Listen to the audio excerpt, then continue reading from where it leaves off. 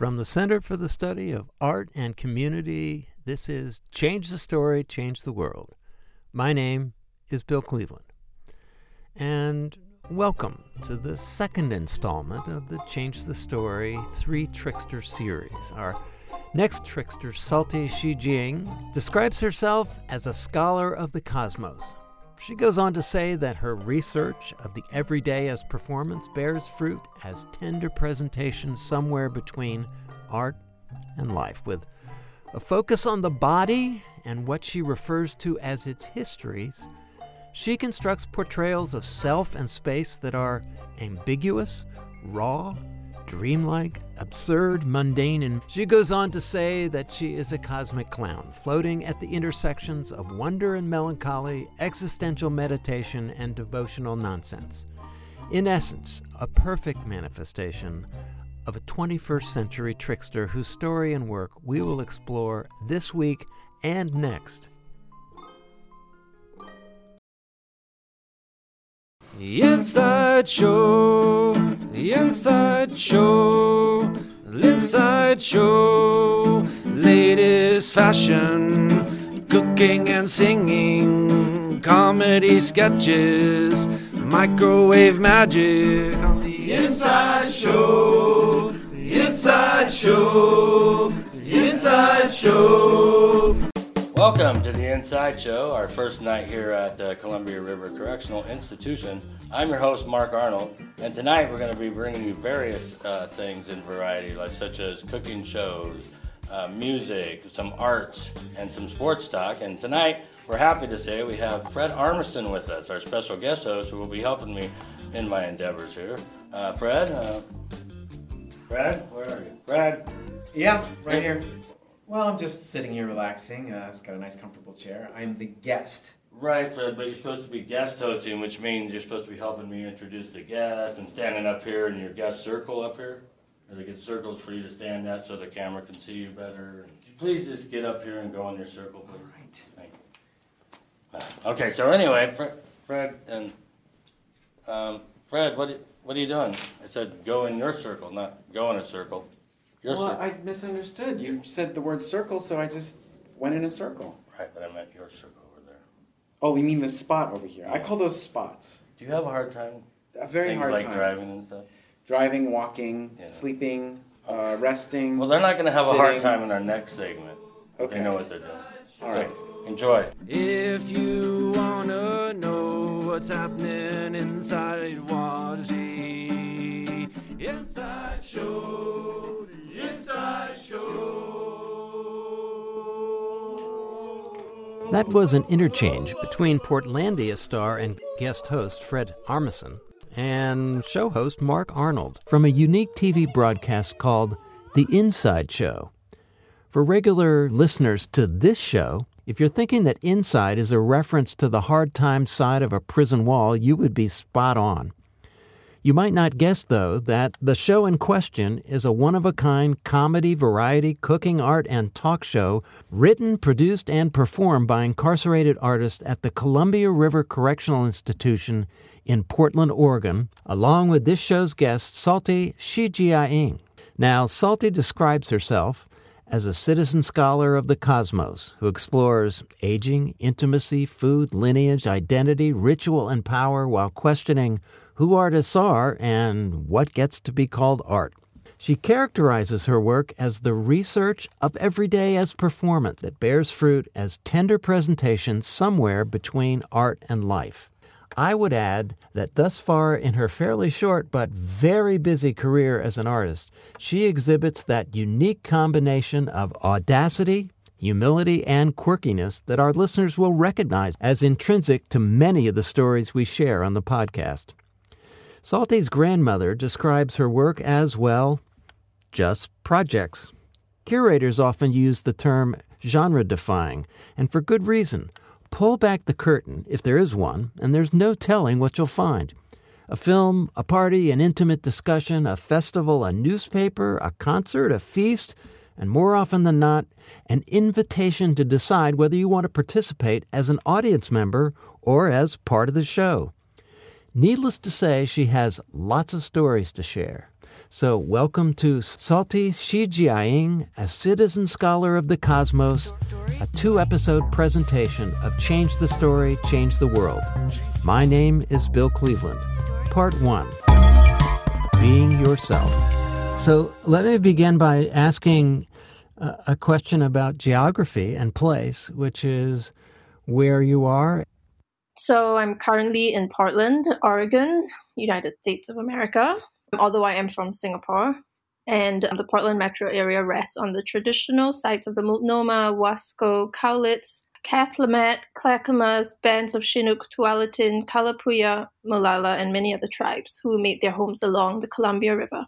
And I'm in Alameda, California, which is right next to Oakland, and is the traditional unceded lands of the Ohlone people. So let me begin with the simple question. What is your work in the world? How do you describe it? Particularly to people who are not in the cloistered world of art making and academia. You mean my whole family? Yeah, it's Yes. funny because my grandma or my grandparents, they just call it projects. Everything is, it's a project. So there's like many different levels or versions of describing it. If I describe it in terms of tasks, I would describe it as dreaming up projects, initiating them, finding funding for them or not, maybe I'm approached by someone to do it, managing and directing and curating them, publicizing them, documenting, adapting, presenting, and then when it's over, grieving them and staying in touch with the people they involve. In terms of form, it could be gatherings, publications, performances, films, panel discussions, writing, and often the form starts as an idea, I think. The idea is the essence or the seed of it. And then it manifests itself in some kind of more external way. And often I tell people that I make art mostly with others. And then sometimes I say that I work with fantasy and reality, inviting people to create semi-fictional worlds together based on premises for a future that we want.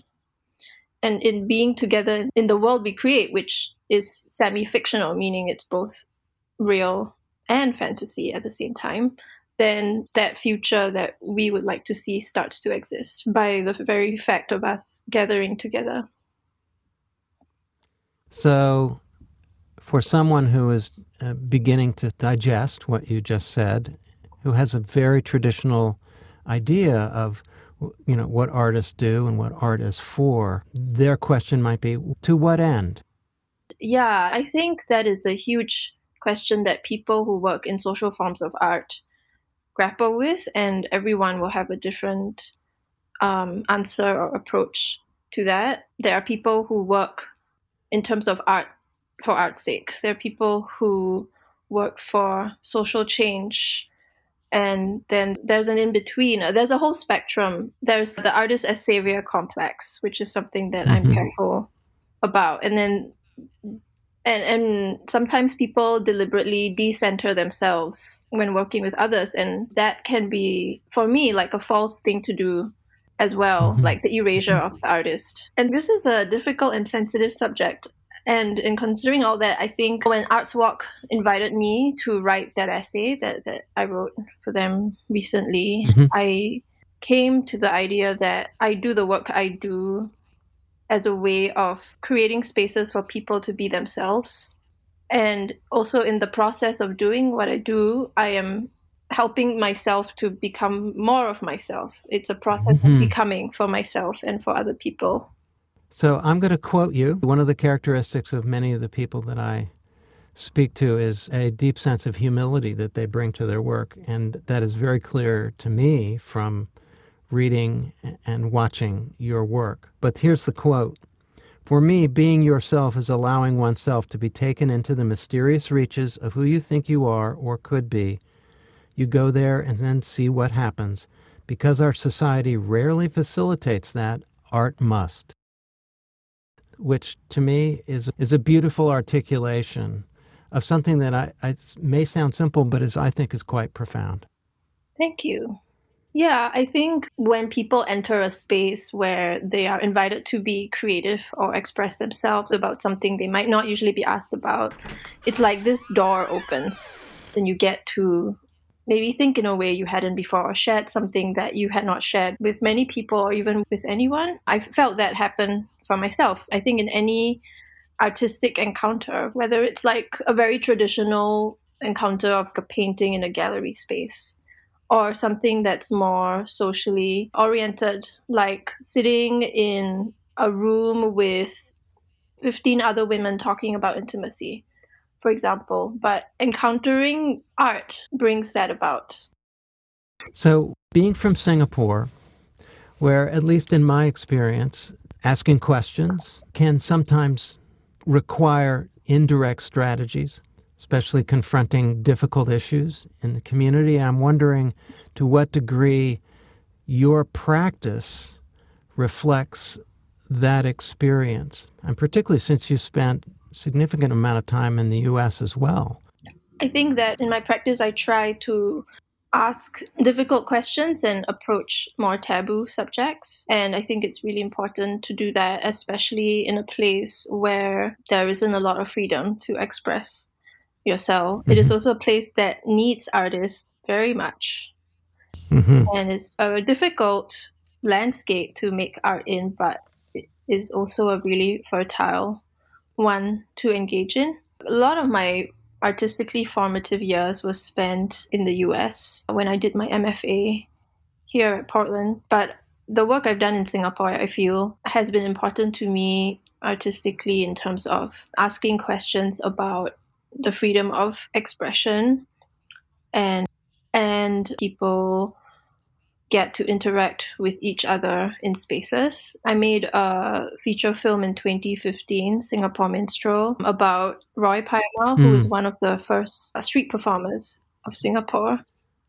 Watching Roy do his thing, I had a hard time imagining that he was in Singapore because he's amazing. When you say Singapore needs artists like him because there's such a freedom of expression that is both humble and audacious at the same time. Thank you. This is the book of his writing and images that I just published. So for listeners, Salty is sharing the cover of the book Street Found with a self-portrait of the busker, artist, trickster Roy Payamau. Maybe if we listen to a snippet from Singapore Minstrel, your film about Roy, listeners can get a taste of Roy the artist and the film. If you have a chance to have freedom in your life, would you want that?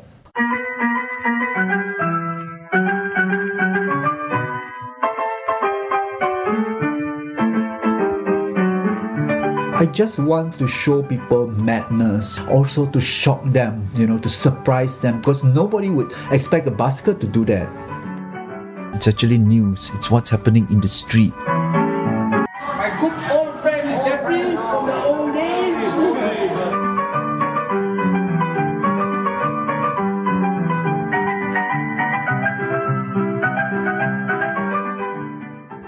I don't make a single cent out of busking.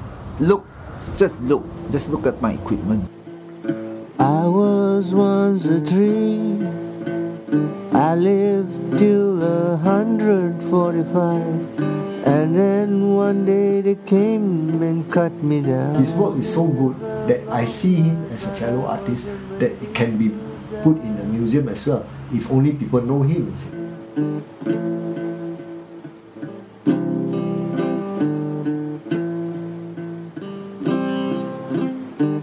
I like to see myself as same as everybody else, and I hope people see me as everybody else.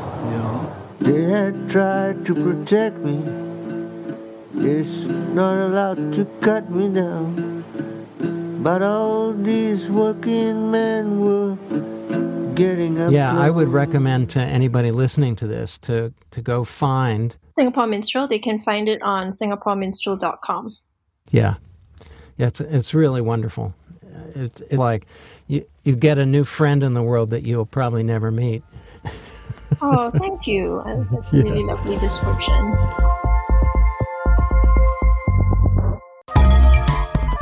Part 2, Party Time. Yeah, the question I ask everybody is, you've described your practice. How did you come to that? What's the journey from being a kid in Singapore and now being an artist that works all across the world? Yeah, it's hard to imagine myself as that latter description, actually. Yeah. I feel like I'm bumbling through time and space. I grew up as a very sensitive and creative child in an upper middle class family in Singapore, a Chinese family, and Chinese are the majority race in Singapore. So I had a certain amount of privilege in my upbringing, and there were no artists in the family. And I went to top schools in what is considered one of the world's most stressful, punishing education systems. And I think my soul was born with a lot of imagination and a lot of curiosity for people and relationships. And as a child and a teenager, and to some extent still today, I loved to organize big parties, themed parties.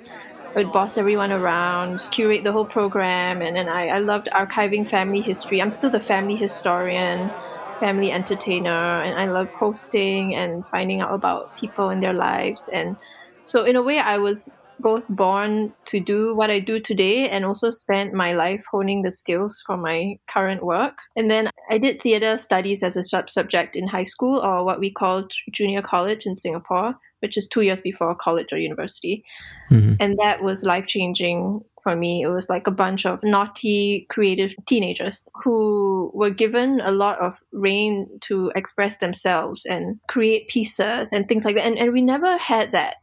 Because we always studied literary texts, like in English literature class, but we never had an activity where we were supposed to write our own poems or anything. So there was a lot of studying, but not a lot of expression through creation of one's own. So the theatre studies experience was really, it shifted my life in a big way, and it was what I was waiting for and needed at that time as a 17-year-old. And then I went to university and specialized in photojournalism and documentary. And then I made, like, my final film in university was what we called a fantasy documentary on elderly love and sex in Singapore. So why don't we play a few clips from that film called Post Love? No more like passion, not the passion kind. That time I think they are not so open. It's usually, I think, in the locked room, and then afraid to make sound and things like that. Don't regret. Don't look back. Don't look back. That's the word. 相爱的人不能在一起啊，不该爱 Those in love can't be together, but those not in love have to be together. This sun has gone down the hill. What more is there? One of my best friends still, Amanda Lee Koh, who's a writer, we co-directed the film. And then after that, I went down a path for 2 years doing arts administration at the National Arts Council of Singapore. I know it well. Oh, you work with them, don't you? Oh, yes, I did. Do you? Yes, I'm remembering now. I managed the National Arts Program for seniors back then, and that gave me a lot of connections with the senior world, especially social services. And then the day I joined, I knew I would quit.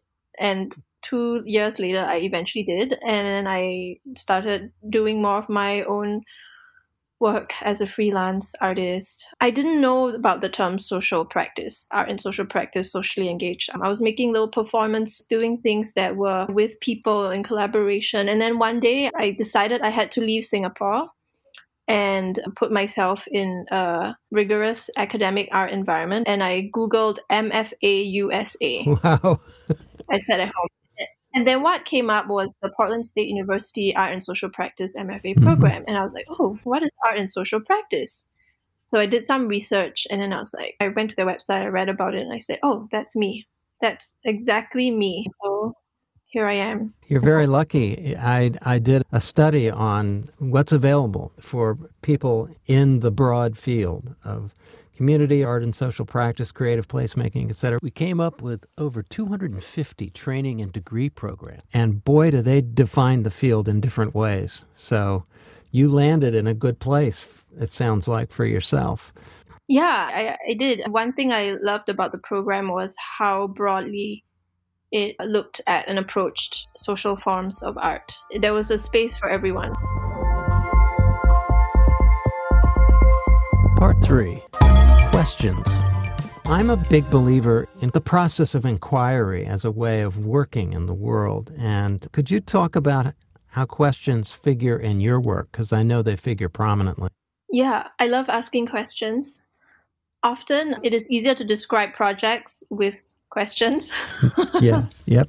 I think that because of my background in documentary and photojournalism in university days, I've always asked questions to people in interviews.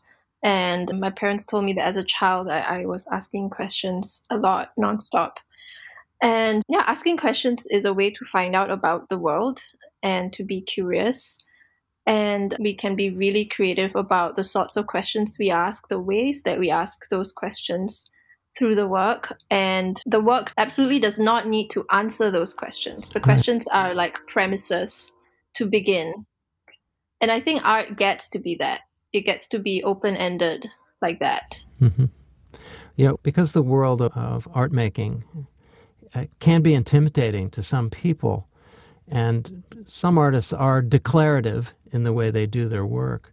But the sharing of a question is intrinsically an invitation. And to me, there's an infinite future the minute that you ask a question now. Yes, absolutely. And I feel like my work is predicated on the possibilities of intimacy and on the possibilities of a future that we want to create together. And I'm very interested in this idea of infinity. Yeah, I see myself as someone who is finding out things I'm curious about for myself through the projects I do. For example, in the project The Grandma Reporter, which is a publication I started on senior women's culture across the earth. I am clearly not an expert in that situation. I am a curious young woman asking questions to these older women and contributing my skills of facilitation, direction, curation, design, or photography, whatever it is, and helping them to answer those questions, to be expressed in a creative form for other people to learn about the questions that we are posing, whether it's what is your favorite outfit at the age of 74,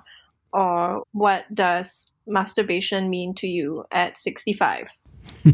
So here's an excerpt from I Am a Beautiful Beached Whale, another of Salty's films touching on the unexamined questions about aging as viewed through the everyday lives and reflections of her two grandmothers. For work many checks, you only saw the doctor when you were near the delivery date. They would give you a card to bring along for birth. I had to chop firewood, leave it aside for confinement, and rear chickens to eat during confinement. For the birth of my first child, we spent $3.95, $5 for the second, $5 for the third, and $10 for the fourth. So thrifty, weren't we? 这么神哈！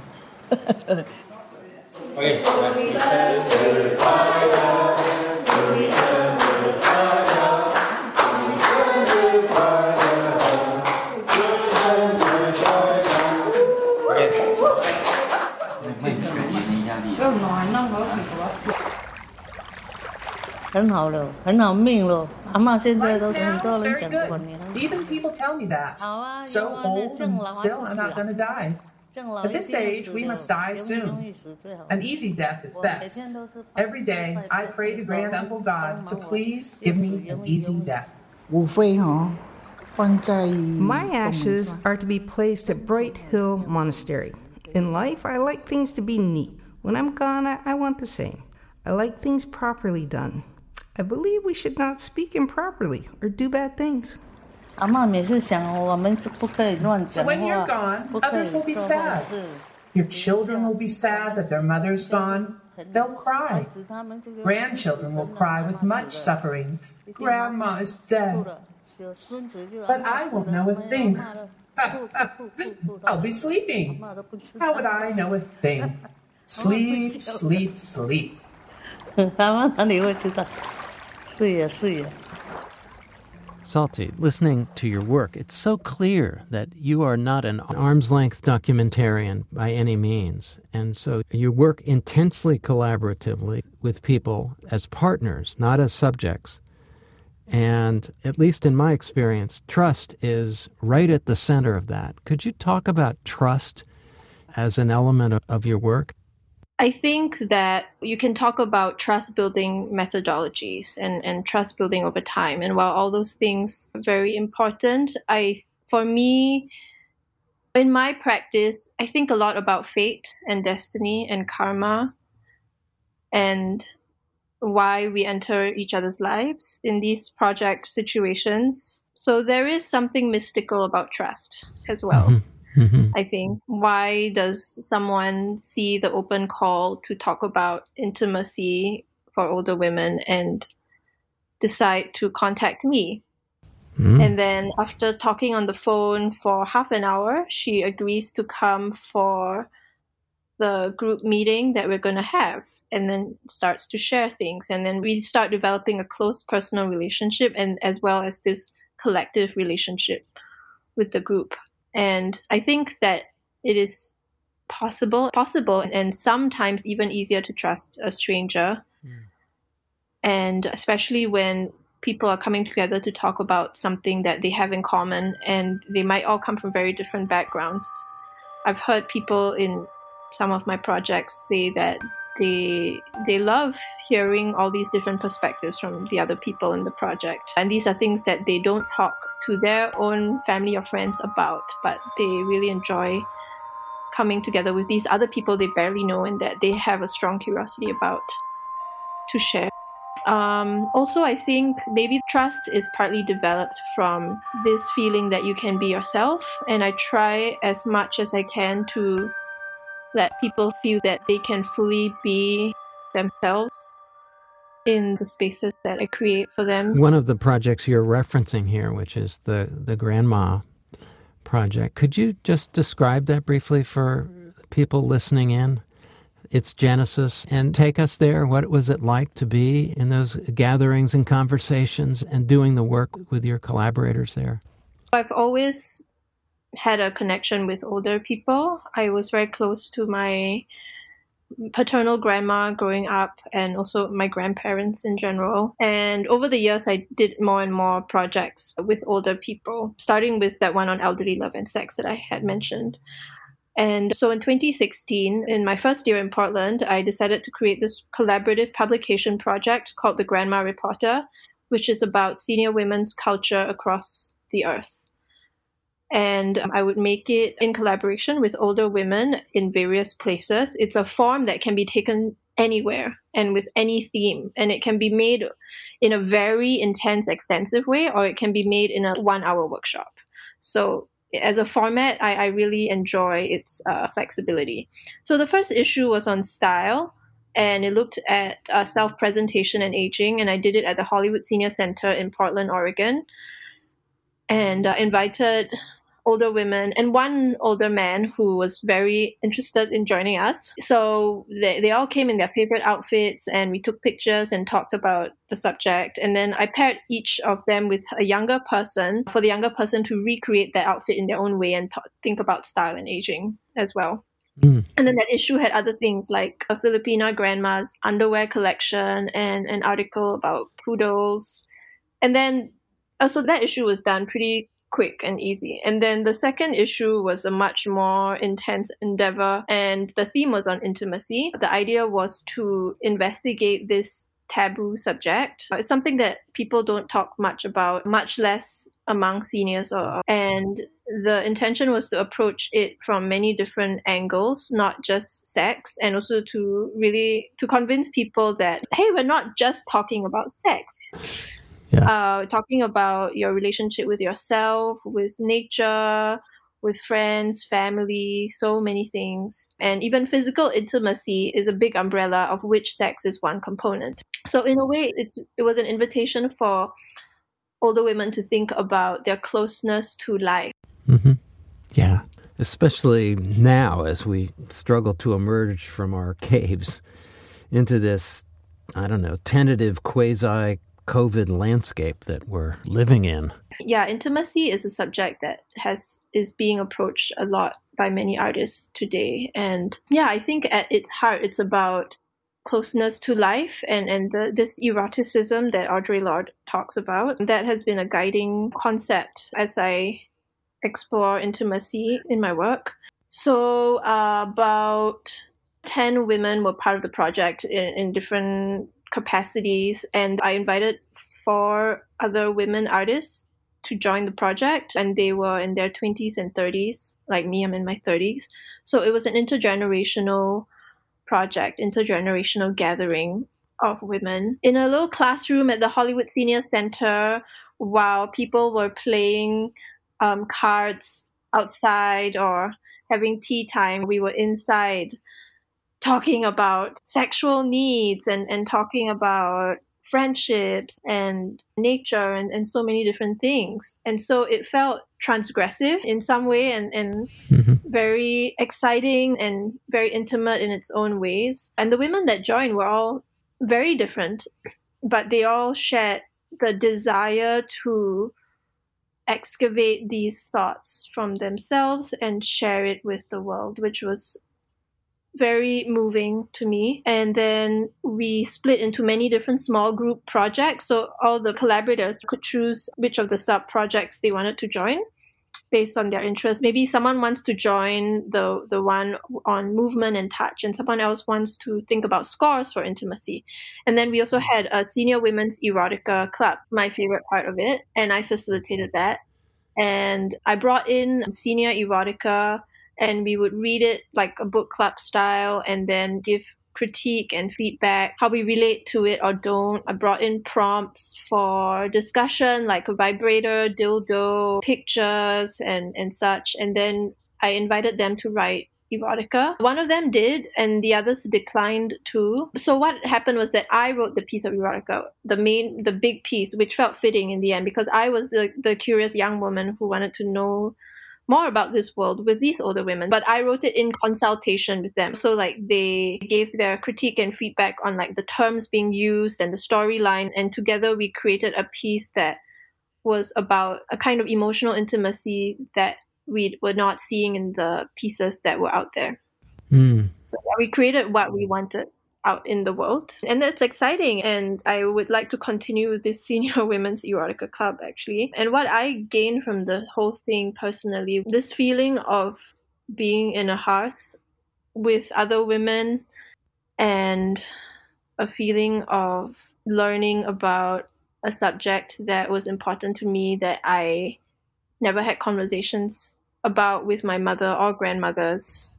And so somebody that wants to follow up and read the journal, the newspaper, the pieces that you're describing, where would they go?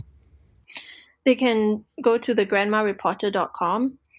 And also what happened this year was I was commissioned by Theatre Works, which is a Singaporean arts organization, to make a Singaporean version of the intimacy issue.